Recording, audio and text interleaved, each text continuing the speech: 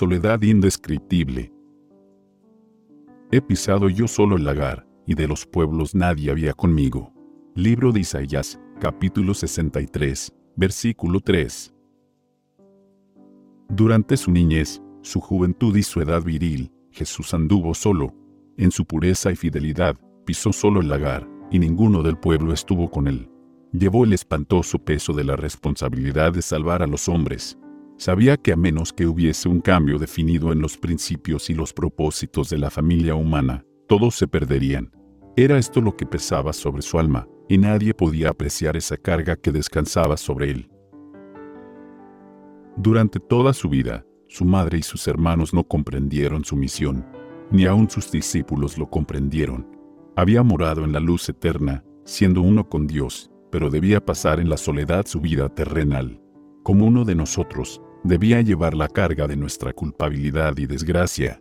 El ser sin pecado debía sentir la vergüenza del pecado.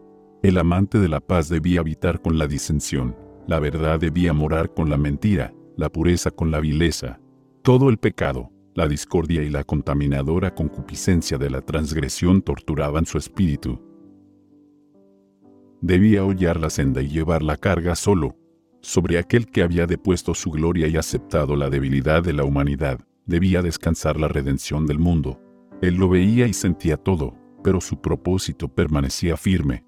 De su brazo dependía la salvación de la especie caída, y extendió su mano para asir la mano del amor omnipotente. La soledad de Cristo, separado de las cortes celestiales, viviendo la vida de los seres humanos, nunca fue comprendida ni apreciada por sus discípulos como debiera haberlo sido. Cuando ya no estaba con ellos y se sintieron en verdad como ovejas sin pastor, empezaron a ver cómo hubieran podido hacerle atenciones que hubieran infundido alegría a su corazón. La misma necesidad es evidente en nuestro mundo de hoy. Son pocos los que aprecian todo lo que Cristo es para ellos. Si lo hicieran, expresarían el gran amor de María, ofrendarían libremente el ungüento, y no lo considerarían un derroche. Nada tendrían por demasiado costoso para darlo a Cristo. Ningún acto de abnegación o sacrificio personal les parecería demasiado grande para soportarlo por amor a Él.